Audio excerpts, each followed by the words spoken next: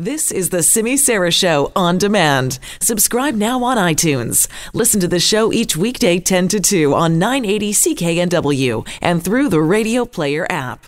Well, you think people get worked up talking about bacon? Wait until we start talking about your pets, because people have a lot of questions about that. And this is something new for me. I did not know that pets can get allergies as well. I mean, I get allergies, and this is the time of year when they're really starting to ramp up. But pets also get allergies, and they may not be so seasonal. So Dr. Jennifer Adolph is back with us today, the senior pet nutritionist at PetCurian. She's here with us in studio to talk about this and your pet. And Dr. Adolph, thanks so much for being back with us. Thanks for having me. I didn't know pets could be allergic to things. They can have environmental allergies, flea allergies, as well as food allergies. How would I know? I mean, my dog sneezes. Does that tell me anything? Yeah, I mean, most dogs will sneeze once in a while, but no, the more common signs are itchy skin. They may kind of obsessively lick their paws. Diarrhea, ear infections can be typical signs of an allergy. Okay, so a lot of them, scratch all the time anyway. Like, what on their skin might be unusual that we could notice? Kind of if they might actually lick their skin raw. Oh. Yeah, so it's more than just the general Regular cleaning. It's more than that. Okay, yeah. But how would we know what they are allergic to, and what can pets be allergic to? That's really the challenge. And so environmental allergies and flea bite allergies are the most common types of allergies.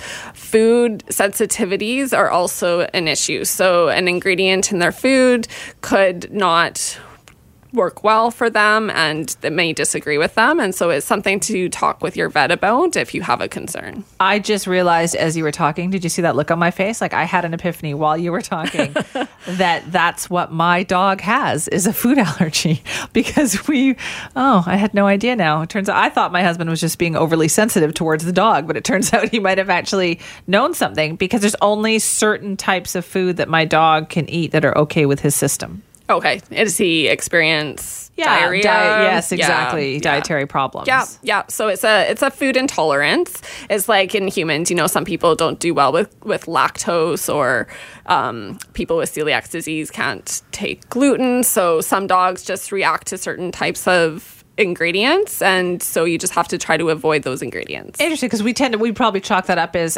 he ate something, or they ate something bad. And sometimes that's what it is. Dogs are a little bit... They'll eat anything. Right? Yes. Okay. So can you test for something like this? There are allergy tests. They're not 100% reliable, so they're a good place to kind of start to maybe identify some potential allergens. But for food allergies, the gold standard is really to do a homemade elimination diet, where you really control what ingredients they get. You put them on that diet for a length of time. It has to be monitored by your veterinarian, because oftentimes they're not, fully complete and balanced in terms of their nutrition. Right. But it's the way to identify which ingredients are not agreeing with them. Okay, so then you would just every week eliminate something and see if that works? You would create a diet that's very limited in the number of ingredients that are included in the diet, based on their history, based on what you think works or doesn't work, and then try them on that diet for about 8 weeks only feed them that exclusively to see if their symptoms are alleviated. PetCurian also has what we call limited ingredient diets. So these are diets that are complete and balanced, but have as few ingredients as possible to try to see if that will work for the animal so that they don't react. Because some pets have a very sensitive system. Like, I had the first dog that we had could eat garbage and be perfectly fine. And this dog we have now, we love him to pieces. We've had him for 5 years. He can only eat certain things, otherwise he will get that upset stomach. And it varies a lot from dog to dog, and that's why at PetCurian we say that we don't have a one for all philosophy. Not every diet will work well for every pet. Okay, so what other things might a dog be allergic to? Other than food, environment, or flea bites. Well, flea bites are actually a very common allergy. So even just one flea bite can cause quite a reaction. Really? They can be like us. They can be allergic to grass, to dust mites, to really pollen, to anything that we can be allergic to as well. Things like cigarette smoke too. Would that might potentially? Yeah. Wow. Yeah. Okay. And I guess we just always ignored this before, or are we just having a better understanding now of what dogs might be facing? I think so. I think awareness, dogs are becoming more of our family members. They're in the house more. We don't want to live with their symptoms. So we want them to be happy and healthy. There's another good symptoms then. Do they throw up? Maybe that could be an adverse food reaction. Sometimes, again, dogs just get sick, but if it's a frequent occurrence, it's definitely something to speak with your vet about. So when you talk about food ingredients, are there like common ingredients that dogs might be allergic to? Like, are they more allergic to like wheat or soy or corn? It's really hard to study that. The studies that have looked at that have found that there are some ingredients that are a little bit more common than others, but it's really on an individual basis when you're trying to figure out what your pet might be having an adverse food reaction to. Like I notice at the pet food store these days, there's a lot of grain-free pet products. Right. Is that good? Like, should I be picking grain-free? So grain-free is a nice option. Some dogs do really well on grain-free. Some dogs or cats actually do better on foods with grain. So the grain-free trend is really a nice option to provide more variety of foods for pets to see what they tolerate and do not tolerate. I thought maybe that was us projecting our dietary trends onto that happens animals. As well. That happens as well, of course. We are talking to Dr. Jennifer Adolph, who's a senior pet nutritionist at Pet Curian. That's a family-owned pet food company that's based in Chilliwack. We're talking about potential pet allergies that you may not realize that your dog has an allergy to things like cleaning products or dust or food ingredients, perhaps, things in their food. So we thought if you have any questions, give us a call, 604-280-9898. Now, Dr. Adolph, I've got a text here. Alice in Burnaby has sent us a message, and she says, we recently bought some planters, and my French bulldog / Boston Terrier is eating the soil from them. And she wants to know, does that suggest that my pet is not getting her dietary needs met elsewhere? You would want to just, check their diet to make sure that it is a complete and balanced diet and make sure that it is providing all the nutrients. But my suspicion is that it's not, is that for some reason that soil is extra tasty to your dog and you may just want to discourage that behavior. Sometimes there's no rhyme or reason, right? Sometimes there's not. That is so true. So see how it goes on that. I guess it would depend on the type of food that the dog is being fed as well. Yeah, so something to look for on your food is the nutritional adequacy statement. And so that statement tells you what the food has been formulated for. So first of all, whether it's a dog or a cat, and then also for the age of the dog. So whether it's for puppy, adult, senior, or for cats, kitten, adult, senior, or it may be for all life stages, which means it's for an animal of any age. So that's always something to check and to make sure that it says that it's a complete and balanced diet, which means it has all the nutrients the animal requires. Okay, sounds good. Hopefully that'll be helpful for Alice. We have Willie on the line from Burnaby. Hi. Hi, good afternoon. Two questions. Yep, go ahead. One question and one comment. The dog in the soil, my question would be to ask whether they have any bone meal in their planters.